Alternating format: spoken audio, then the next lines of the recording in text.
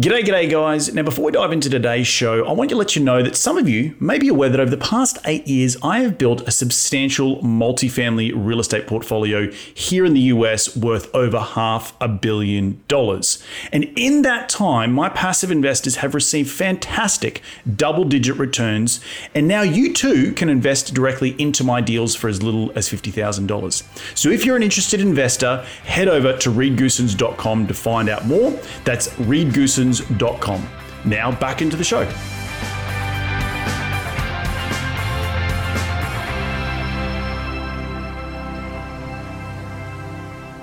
I didn't really design this to be like the typical, like it's not like a business that I had done with my previous ones. Like my primary goal was like, I want to find good investment deals. So I don't ever want to do anything that kills that.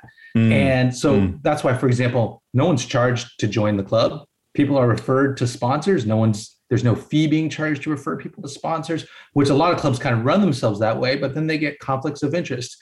And so I wanted to keep it very clean. So, the club is, from my point of view, it's working and doing what it's supposed to do, which is, bringing in all these deals that we can take a look at, allowing a place to do due diligence. The other thing that's nice is sometimes because there's so many of us that we can bring an amount to a sponsor together in aggregate that makes it worth it for them to give a discount. Excuse me. And I couldn't get that by myself if I went to that sponsor. So the bigger the club gets, just the better it gets. So yeah, my goal is to grow it and to grow it. But we want quality referrals and we want people coming in. And so we want all that good stuff, but there's no plan to change it. It's basically, it's working.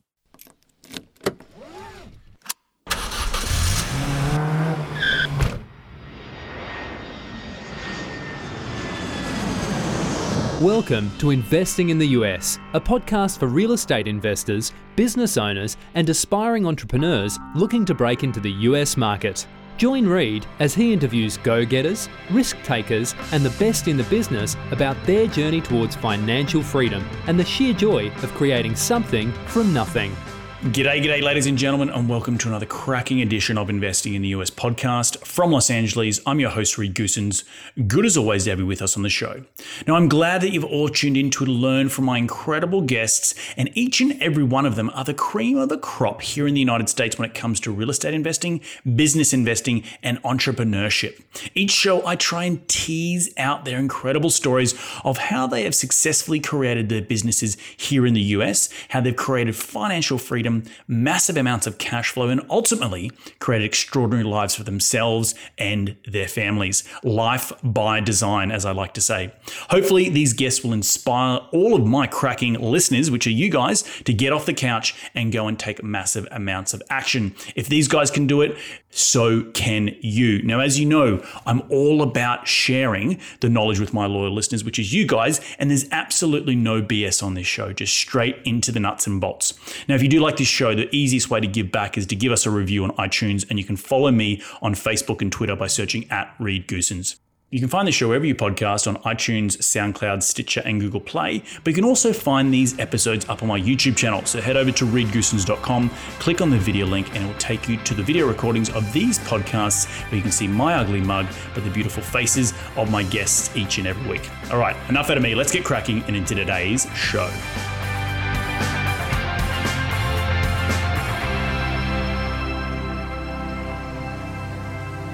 Today on the show, I have the pleasure of speaking with Ian Ippolito. Ian is the founder of an alternative asset investment group called the Private Investor Club.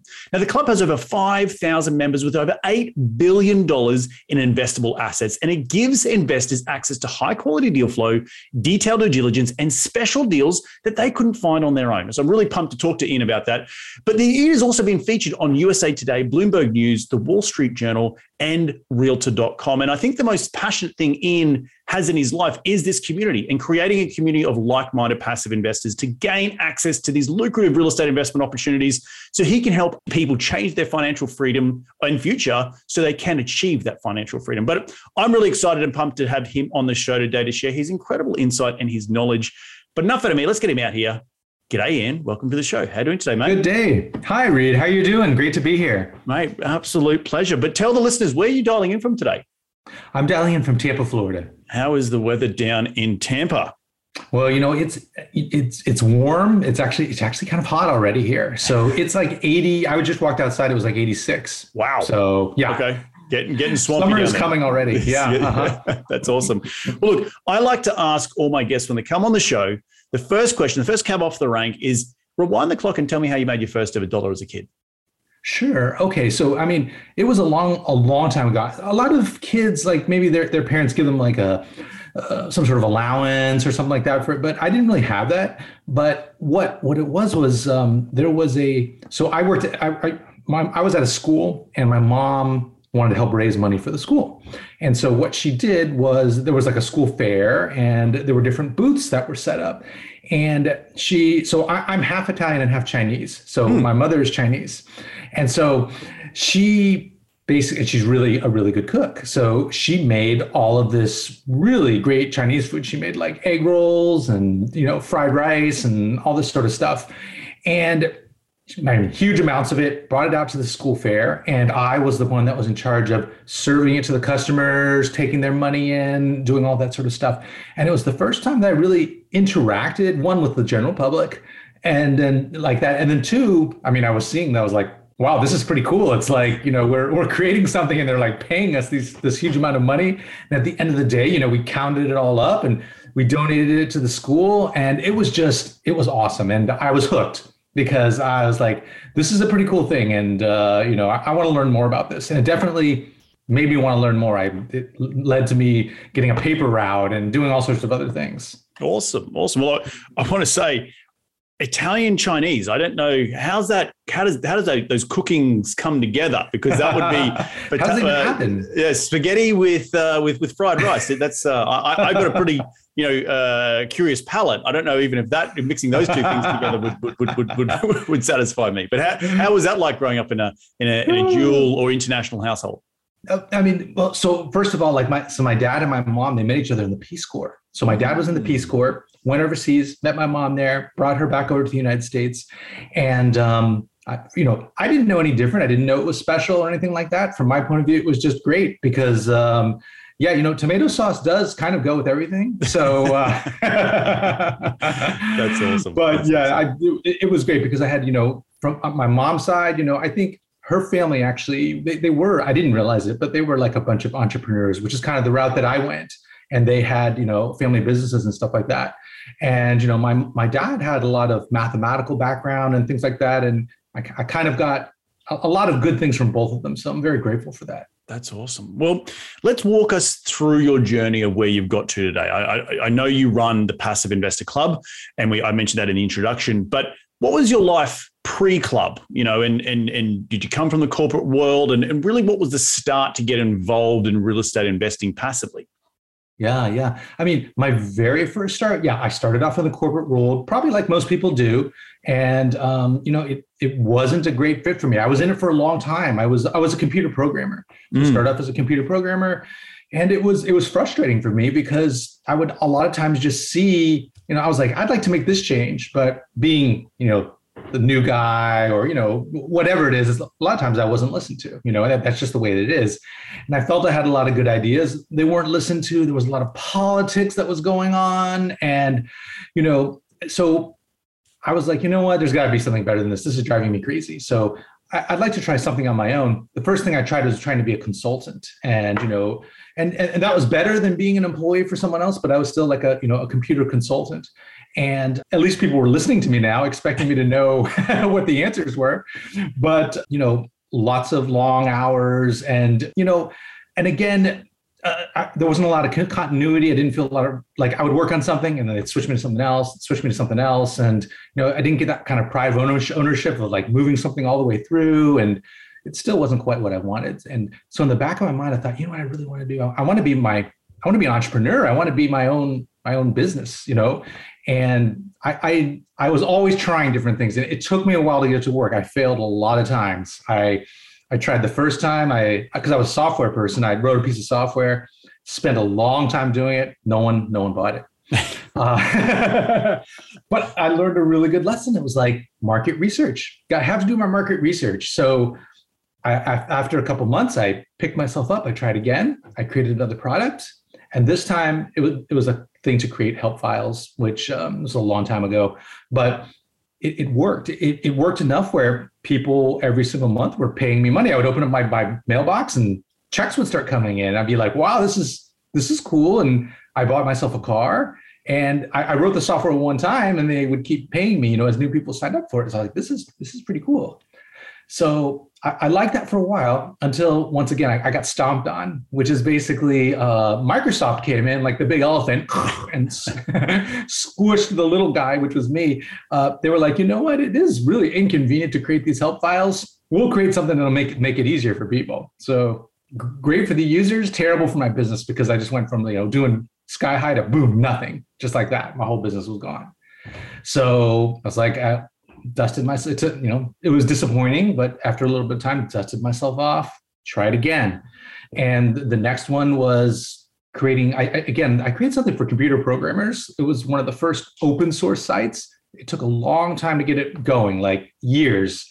It started slowly. I didn't have a lot of money or anything, but over time, it was the first open source site for anyone who knows computer stuff. It's like a way that computer programmers share their information. And, at its height, it was getting millions of programmers coming in every single month. And this was the time of the .com boom. So it was, things were crazy back then. I mean, it was ridiculously easy to make money, because what would happen is, like, say, Oracle. So Oracle, they make databases, and they would pay a ridiculous amount of money. Like today, if you have a website and you get paid by Google, you'd be lucky if you get, 50 cents per 1,000, people coming in, or 1,000 clicks, whatever. It's like, you're not going to make a lot of money. Back then, I was getting like $50 just to show their ad to 1,000 people. Wow. So yeah, no one really understood how the internet worked, and there was a lot of money.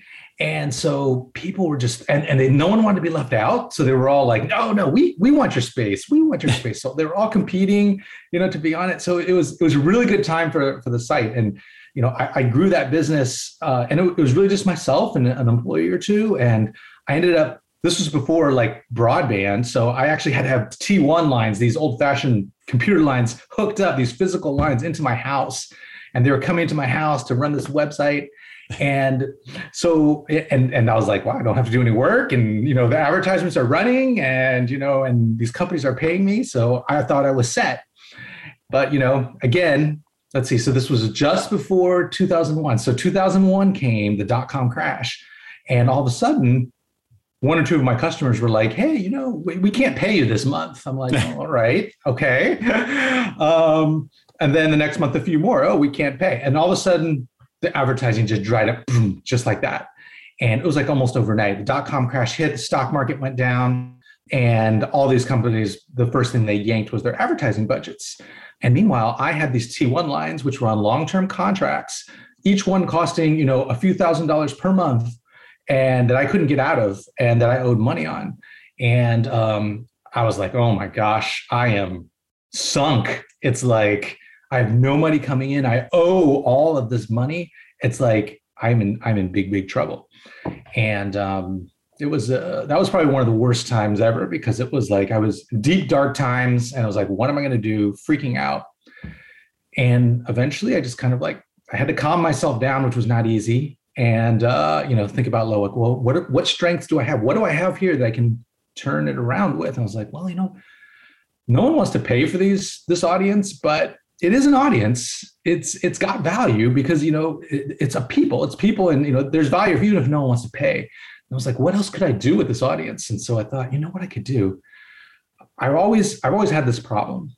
And what it is people, as the website owner, they would come to me and they'd say, hey, Ian, can you write this program for me? And I'd say, I don't have time to do that. Sorry. And I was like, what? I could create a website or connect together. I've got these millions of programmers, and I've got all these people that need programming work done. Why don't I create a website to do that? Now, at the time, there was no such thing as a website that connected people together for freelance work or anything like that. So I actually created one of the first websites to do that. And at the time, it was called Rent-A-Coder. And so what Rent-A-Coder was exactly what I talked about. But, I was in deep financial distress. So, the gun was to my head, basically. And I was coding up a storm, working late at night, just trying to get this thing to work, putting it out there. I was like, I felt it could work. It took me like about a month to just write the first version. I put it out there. And I think that first month, it made like $5 or something. So I was like, well, better than a loss, I guess. But, that doesn't pay the bills. So but I just kept working at it and refining it and changing it. And, $5 became 50 and 50 became 5,000 and 5,000 became 50,000 and month after month. And I just stayed on top of it because I really had no other choice, and eventually turned it around. And a big break really came the one day where a Wall Street Journal, he was a reporter basically, was using the site. And he's like, wow, this is really cool. I just hired a programmer from like around the world. I don't even know him. And he asked him questions, and the guy like sent him pictures. And he goes, I'd like to do an article on your company. Is that okay? And I was like, yeah, of course it's okay. And that was the beginning of just really, turning it around and hitting it big. And, so that was the start of a very interesting and fun journey. So what happened? Did you sell? Did you get to a happy ending? I did. It did ramp up. And eventually, got larger and larger. We changed it from Rent-A-Coder to vWorker, where we expanded into all sorts of other remote work. So writing, it was translations, all sorts of things. And eventually I sold it to a company in Australia that wanted to get into the US market. That was in 2013. I had my exit.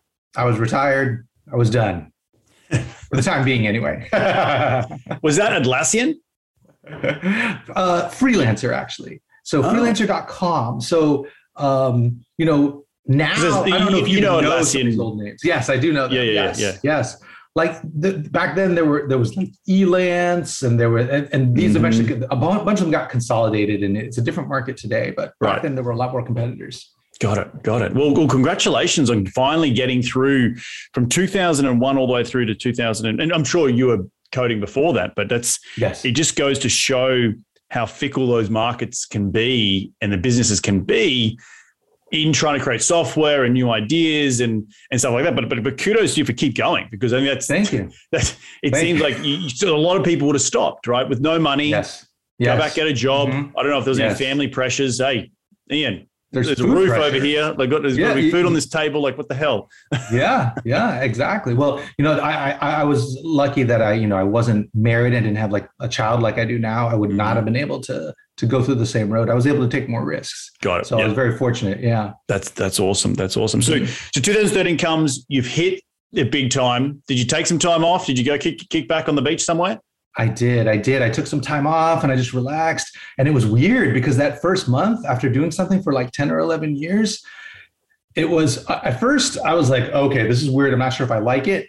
And then the second thing was like, this is awesome, because it's like the stress of, I didn't realize it. I always thought, it doesn't bother me. The stress doesn't bother me. But when it was all gone, it was like, wow, a weight just came off of my shoulders. And it was very good. It was very good, I'd say, for a few months. And but what I found is that it's also a little bit boring unless, someone has, like, some people, they might play golf every day, but I'm really not into doing that. People have their different hobbies. If you have a hobby, it's great. But the thing that had always made me the most interested was, really diving into something. And I wanted something to dive into. So that's what kind of took me to the investing world, basically. Awesome. And did you start out in the real estate world with the cash that you acquired to just get it to work, or to get it working for you? Was that the idea behind that? It was at that time. Beforehand, I actually had made some real estate investments when I was earlier on, back when I had like pretty much no money, actually. And, I had bought some rental properties and had some okay success, and, didn't lose money, didn't make a ton of money either. And then I had bought into a syndication right before, let's see, so what time are we talking now? So yeah, right before the Great Recession. Bad timing, because I ended up, it was a syndication in single family homes. So not good timing. but I didn't know what I was doing, and I didn't know how to do research. And so I dabbled in it before, but now all of a sudden, like, it was my job. Like, I have a certain amount of money. Unless I can make more money out of it, there's no more coming. I don't have, so I was like, I got to be a lot more serious about this. And so the idea of the club, where did that started to come from? Where sharing was it just to be surrounded by other people who thought like you and be on the passive side? And I guess the question before that was, did you always think that you wanted to be passive? Like, coming out of the 11 years of working hard and stress and all that sort of stuff, you clearly sounded like you found your role in, I like just to be passive in these scenarios. I mean, the way I look at it is like, first of all, I can't criticize anyone for being an active investor, because it's like, you can generate incredible wealth as an active investor.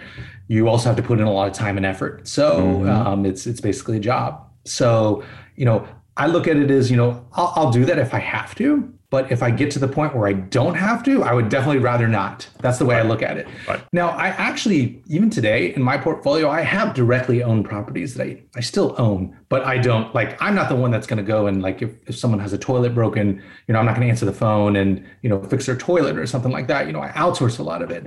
But, if I can do passive, it's hard to beat. I'm not going to get the same returns as, putting in all the sweat equity of, something else where I do it. But when I'm in a situation that it works, I like it. Yep. No, 100%. And it's important to define what that is, because so many people coming into this space, including myself, I very much had the active mindset being young. When I was 26, when I bought my first property, 6 months fresh off the boat here in the United States, it was like, I try to buy the most amount of units with the money I had at the time. And I didn't really understand syndication at the time. I know I needed to get a deal done.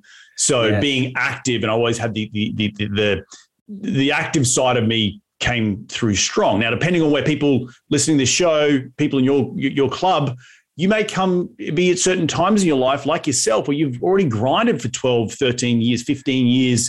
You built something, you've got to a successful exit. Now it's like, all right, let's go take some chips off the table and let some other people do the hard work for a little bit. So I think it's important to understand where you are in your life to then back into what's that decision you're going to make in terms of passive or active investing. But Ian, when did the club come around? Because obviously, was that straight from day one, or was it, slowly building up like you sort of built up your software businesses? Yeah, it was more like the software business. So the first thing, I just needed to invest my own money. And so at the time, this is 2013. So crowdfunding had just started taking off, and there were a lot of crowdfunding sites. And so I was like, well, where do I invest? So I hired an assistant, and we went in and we interviewed investors, and we talked to the people at all these different platforms, and we analyzed them, and we went into the legal contracts. And I created this, document to figure out where I wanted to invest. And what happened is the word kind of got out. It's like, oh, Ian has this list of stuff. You should ask him, like, this great list. And so after like the 100th time of giving it to someone, I'm like, okay, fine. It's out on this website. If you want it, I'm going to put my information on this website. So that became this website called the Real Estate Crowdfunding Review. It's still out there. It gets, I can't remember the latest numbers, but, it's getting, several tens of thousands of investors every single month coming in, looking at real estate information, real estate crowdfunding stuff. So it was great. And I was like, this is awesome. But I was like, it's not really what I'm looking for, because so many of the real estate deals, they're under non-disclosure. You can't talk about them. You can't talk about them on the public internet. And but I want access to those deals, and I might not know where they are. It's like, you know what? I need like a private club where people can kind of share, hey, I found this great deal. We can share it with other people. And, maybe I don't know how to do due diligence and that sort of thing. For example, even just in real estate, there's so many areas of real estate. Maybe I know multifamily, but I know nothing about self-storage. Or maybe I know real estate, but I don't know private equity. Or, there's all sorts of things. I wanted it to cover everything that was basically not the traditional, invest in the stock market and all the public market stuff. So, that was kind of the idea. And, and like you said, it was like the software business. It just built slowly and by word of mouth. Started off with, a few people, and they told their friends and their family members, and they referred people, and it grew. until it became kind of the snowball effect where it just got bigger and bigger and bigger to where it is now. And, it eventually got to the point where there were so many people just applying that I had to hire. There's actually, 3 people now working just to look at the people that come in. We have to vet people because with so many investors, there's bad actors that will try to come in and take advantage of that sort of thing. So. For those of you who are interested in staying up to date with all the latest happenings in my business, or to learn more about passively investing directly into my multifamily value add deals, then head over to reedgoosens.com and sign up for my monthly newsletter.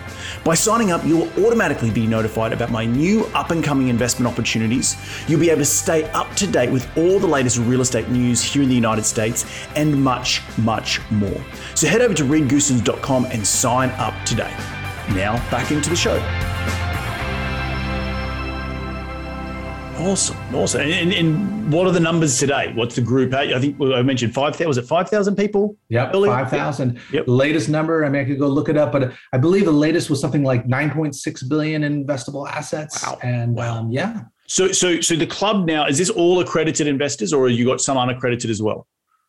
In the early days, we thought that there would be, accredited investors, but it just, the deals, almost all of them require accredited investor status. So we ended up just saying, you know what, we don't want to waste your time, because you're really not going to find what you want here. You need to be an accredited investor. So the club became accredited investor only. Accredited investor. Got it. And so I assume with so many people talking about different deals that again, we're not going to name names here, but you'd have a lot of information gathering, right? So do you have internal lists that you've created about who's a good operator, who's a bad operator? Don't go to this market, go to that market.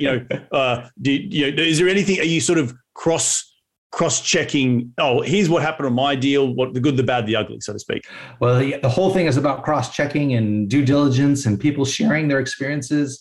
But I will say the club also, it's weird because of the regulations. The club has to be very legally careful. It can't be seen as an investment advisor to the investors, and saying you should invest in this or don't invest in that. So the club actually is not allowed to make a stance and go, hey, these are the ones that we like, right, or these are the ones we don't like. Yep. But what happens is, you have 5,000 people in there and someone says, hey, what do you think about this? And someone says, well, you know what? They promised me this and they underperformed on the pro forma, or they exited this deal and it was, this terrible thing happened. Or it's like, yeah, this was a great sponsor and they did everything that we wanted and, I love them.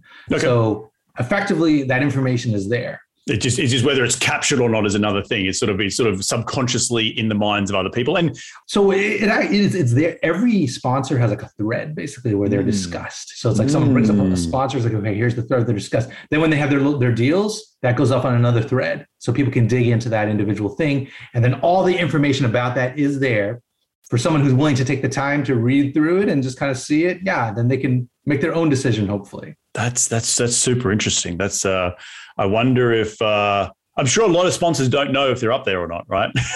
Yes, they probably don't. But they're probably there because it's like if they're big enough, they're probably discussed by someone, probably. Right. Sure. Yes. Sure. No, that's awesome. Well, what's the goal of the club now moving forward into the future? Are you looking to grow? Are you looking to pivot? What's the you're a software tech guy. It's all about growth. So where does this go in the next 10 years? Well, to answer that question, so I didn't really design this to be like the typical, it's not like a business that I had done with my previous ones. Like my primary goal was I want to find good investment deals. So I don't ever want to do anything that kills that. And so that's why, for example, no one's charged to join the club. People are referred to sponsors. There's no fee being charged to refer people to sponsors, which a lot of clubs kind of run themselves that way, but then they get conflicts of interest. And so I wanted to keep it very clean. So, the club is, from my point of view, it's working and doing what it's supposed to do, which is, bringing in all these deals that we can take a look at, allowing a place to do due diligence. The other thing that's nice is sometimes because there's so many of us that we can bring an amount to a sponsor together in aggregate that makes it worth it for them to give a discount. Excuse me. And I couldn't get that by myself if I went to that sponsor. So the bigger the club gets, just the better it gets. So yeah, my goal is to grow it and to grow it. But we want quality referrals and we want people coming in. And so we want all that good stuff, but there's no plan to change it. It's basically, it's working.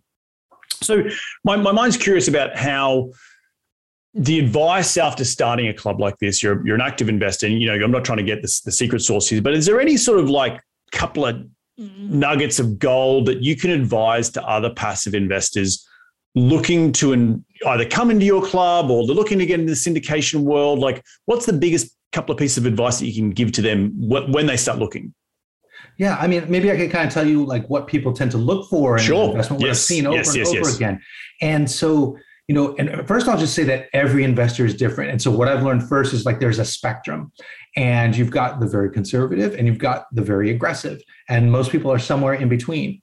Now, I happen to be on this side just because, as you know, that's kind of where I am. It's kind of like where you are in your life too. It has it's like, but there were times where I was over here. And I've been everywhere, and the club members are too. So, for example, for me, the things that I'm looking for, like in a sponsor, like I want to see that they have skin in the game, for example. So I'm looking for some sort of skin in the game. They've got some sort of co-investment. I'm looking at their track record. How have they done in the past? That sort of thing. I'm not looking for crazy leverage. I'm not looking for something to knock it out of the park with super, super high projected returns. I'm looking for good, steady, a steady return. That works for me.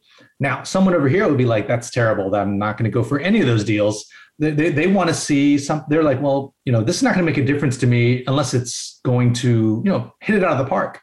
So, they want to see higher leverage. They want to see, a more aggressive plan. So there's no one thing that's right for every single person. I think it's all about, hopefully the club allows people to kind of figure out, where do I fall in that? And then, what am I looking at to figure out what makes sense for me? Got it. What's the number one thing people are investing in the club? Is it multi? Is it syndication? Is it single family? Having been started since 2013, you probably would have seen some ebbs and flows of certain asset classes, right? Yes. Yeah. I mean, real estate has always been a big part of it. And originally it was 100%. I'd say now it's probably about maybe 60% of what we see. Interesting. Okay. Yeah. So there's a lot of alternative asset classes too. Then inside real estate, yes, multifamily has far away been like the number one, and it continues to be. It's got a lot of strengths.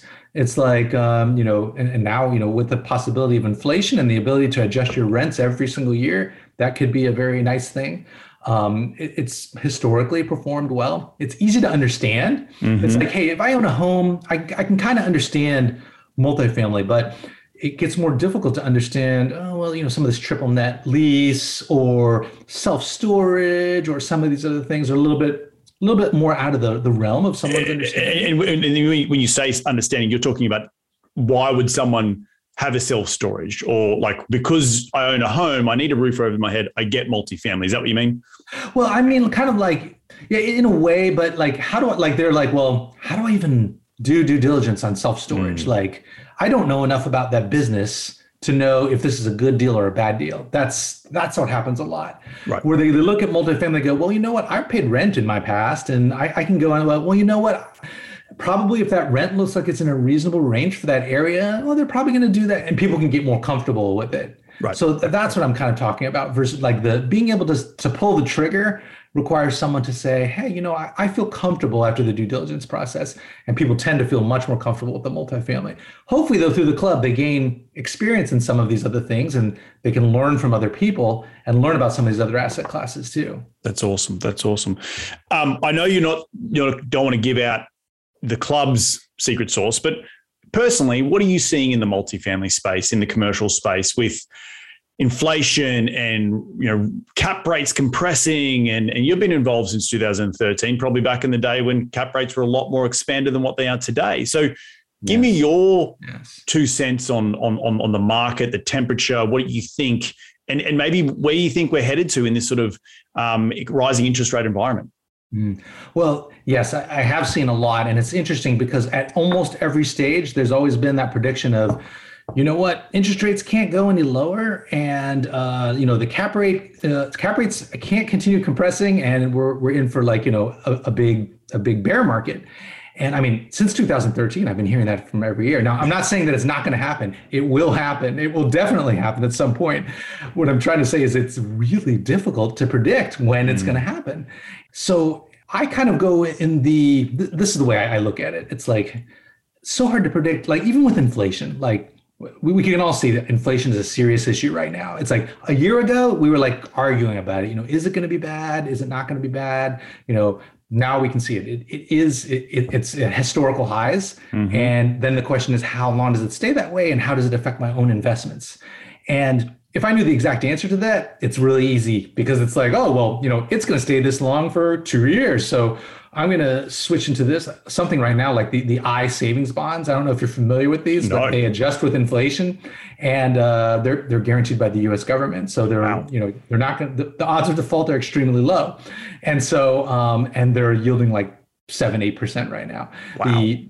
The limit, you're only limited to like $10,000 per entity, and there's limits, so you can't invest your whole portfolio. But it's like, if inflation is going to go nuts, there are definitely ways that you can invest and do well. If inflation is just temporary, though, it's a different strategy. And it's like, you don't want to go too crazy and try to protect from inflation. You're basically giving up returns over maybe the next 9 or 10 years, So especially if you're locking in for the long term. This is the way I look at it personally. I actually take a look that I don't feel anyone can really know for sure. So I try to cover as many bases as possible. That's what I do. So for example, with real estate, it's kind of the same way where people are always like, well, do you think this is going to be the year that the big crash happens? And I'm like, well, I don't know. I don't know if this is going to be the big year, but instead I do a vintage year strategy. So what it is I invest every single year. So, if I had been around in the Great Recession and I had invested in 2006, I would have done great. 2007, I would have done okay. 2008, I probably would have been terrible. 2009 was like one of the best. 2010 was again great, and 2011. So that's the way I deal with the risk. I keep, it's almost like a index investor or someone who's like investing in the stock market, just continually just putting in a little bit of money every single time as it goes up and down.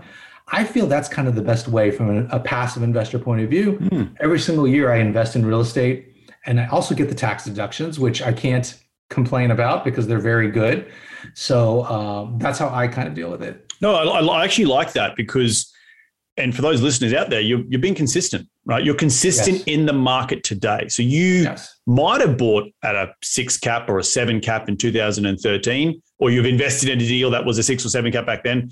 But today's market is a 3 or 3.5, right? Yes. So, and you have to still be active in today's market. And in history is a good indication of future, but to your point, you've got to react to where you are today in order to keep the tax down, in order to keep the passive income coming. And when you over a 20 or 30 year horizon, which I think is what you're sort of getting at, you're going to look back and those blips where it's gone a little bit awry or it has become a bear market will be so much less than the consistent growth of your wealth over that time, right? Yes, that's exactly right. So I'm not going to put everything in 1 year and throw it all in. By spreading it all out, it definitely, I feel, mitigates the risk. 100%. No, that's a really great piece of takeaway advice here for everyone who's listening is to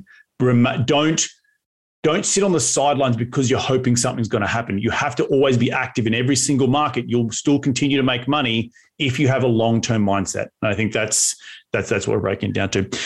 Ian, I want to be very respectful of your time. I probably could talk to you for hours and hours and hours, my friend. But just information on where people can go to get more information on the Passive Investor Club. Sure. So it's www.privateinvestorclub.com. Private investors. Sorry, my bad. No, that's okay. And there's a link there with all sorts of information about the club, how it works, and contact information. And if someone wants to register, they can do that there too. Awesome stuff, my friend. Well, look, at the end of every show, we like to dive into the top 5 investing tips. You ready to get into it? All right, let's do it. Mate, what is the daily habit you practice to keep on track towards your goals? What it is I eat the frog every morning. I don't know if you've heard this phrase before, but basically, I have. Oh, you know what? Okay, so it's a book I read. Yeah. A genius book. It's so counterintuitive, but just take the worst thing that's on your list, that thing that's just draining your energy every single time you see it. And you're like, I wish that was gone. And if you do it, and if you make it a habit of doing one of those every single day, all of a sudden your list gets like really, really small. And so that's what I try to do. Most Eat the Frog. I love that. I never ever actually read the book, and I love the name of it, but I've always heard the saying. So question number 2 is, who's been the most influential person in your career to date? Oh, well, I've got so many people that, so many people that I've learned from. I mean, hard to pick just one from all, like, because I was a computer programmer. I learned a lot in that. I learned a lot, in the investing world. But I love following call them the classic investors, the best investors of all time. It's like, and it's hard to not like Warren Buffett, because it's like, he's self-made. He's so down to earth. Yep. And he happens to match up, maybe I'm biased. He happens to match up with a lot of the ways I think about things. So I'd say he's probably number one. Yeah, no, Buffett comes up a lot. I think the reason he comes up a lot is not only being successful, that what you said, he's down to earth. He's not he's not a dick with his money. He's not flaunting it. I think I saw that. Does he live in where does he live in? Idaho? No, he's in Nebraska. Nebraska, and he lives in just a modest house. Right. He drives an old car. Yeah. Like that's just an everyday Joe. That's awesome. That's awesome. Question number 3 is, what's the most influential tool in your business? And when I say tool, it could be a physical tool like a phone or a journal, or it could be a piece of software that you just can't run the business without. What is it? Well, I mean, for me, it is. Basically, I mean, I don't know how helpful this is to your members, but the thing I'm on all the time, so the club forum. So basically the software that organizes everything, groups up things into threads, and allows me to see, oh, well, who's talking about this, and what's going on today, and allows me to quickly kind of jump into the conversations where I want to. Awesome. Okay. Did you create that software yourself? Oh, I wish I did. No, I didn't. What's it called, by the way?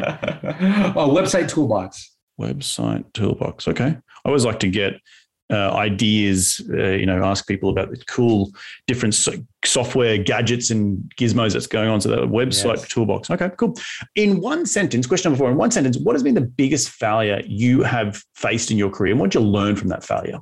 I mean, I've had so many failures, and I feel that without them, I wouldn't be where I am right now. So I have to pick just one.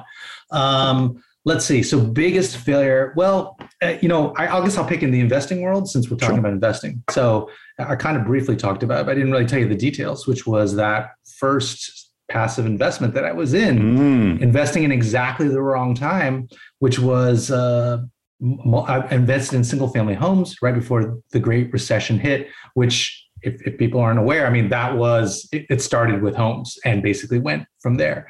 And so the whole housing market crashed big time. And I was relying on this great marketing that said, the housing market the markets have never crashed across the country since the Great Depression. So, you can't lose your money and blah, blah, blah, blah, blah. And I didn't really know what I was doing.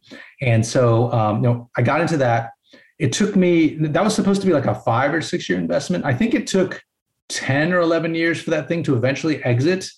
I actually was very lucky, because it was excruciating to that time, but they pivoted. They pivoted to multifamily, and they tried to make back a bunch of the money, and they actually kind of broke even by the end, So in the end, it wasn't that horrible, but it was excruciating. And each year I would have to pay taxes on phantom gains and on this investment that was underwater.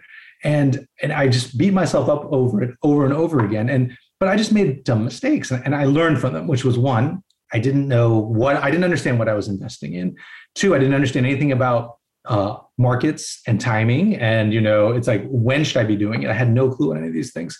And 3, I didn't even understand how to read the legal document, which later I found that, allowed them to do a bunch of things that I didn't really want them to do. And you don't find these things out unless things go wrong, unfortunately, sometimes. And so I promised to myself, I'm not going to get into something where I don't understand it fully. So I started reading, which some people will think is crazy on these private syndications, because these things can be 100 pages long. But I would read, and I do read every page of them from now on. So, well, I'm sure you'd be pretty handy with a PPM review. You can jump straight to the section. You're like, no, it's these 4 sections that you got to watch out for. So it's funny, even though they're so long, a lot of the things just happen over and over again. So after you see maybe 50 of them, it's not so 100%. And that's awesome. Yeah. Well, mate, last question is, where can people reach you to continue the conversation that will be in your sphere? I think you already mentioned the website, but maybe let's re-mention it again, and maybe where people can contact you if they want to get in touch with you personally.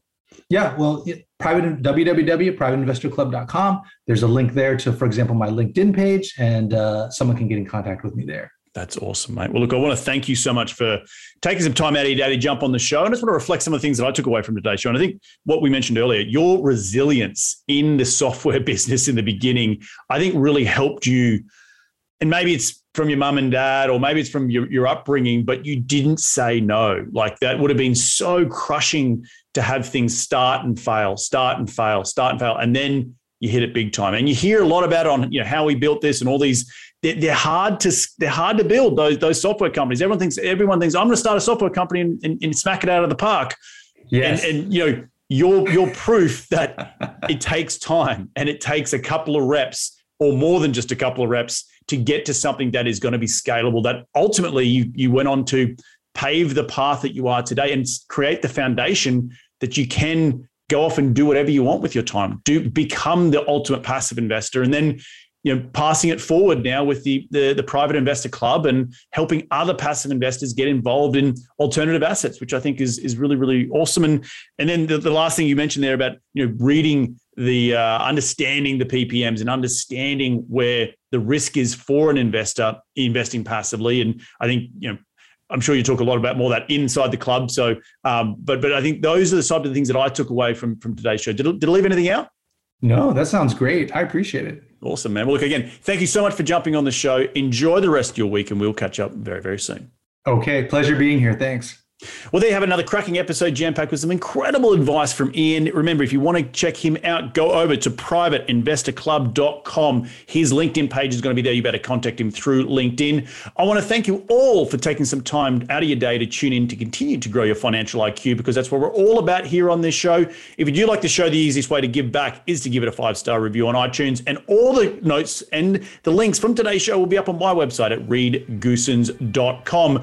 Don't forget to like and subscribe, and we're going to do this all again next week. So remember, be bold, be brave, and go give life a crack.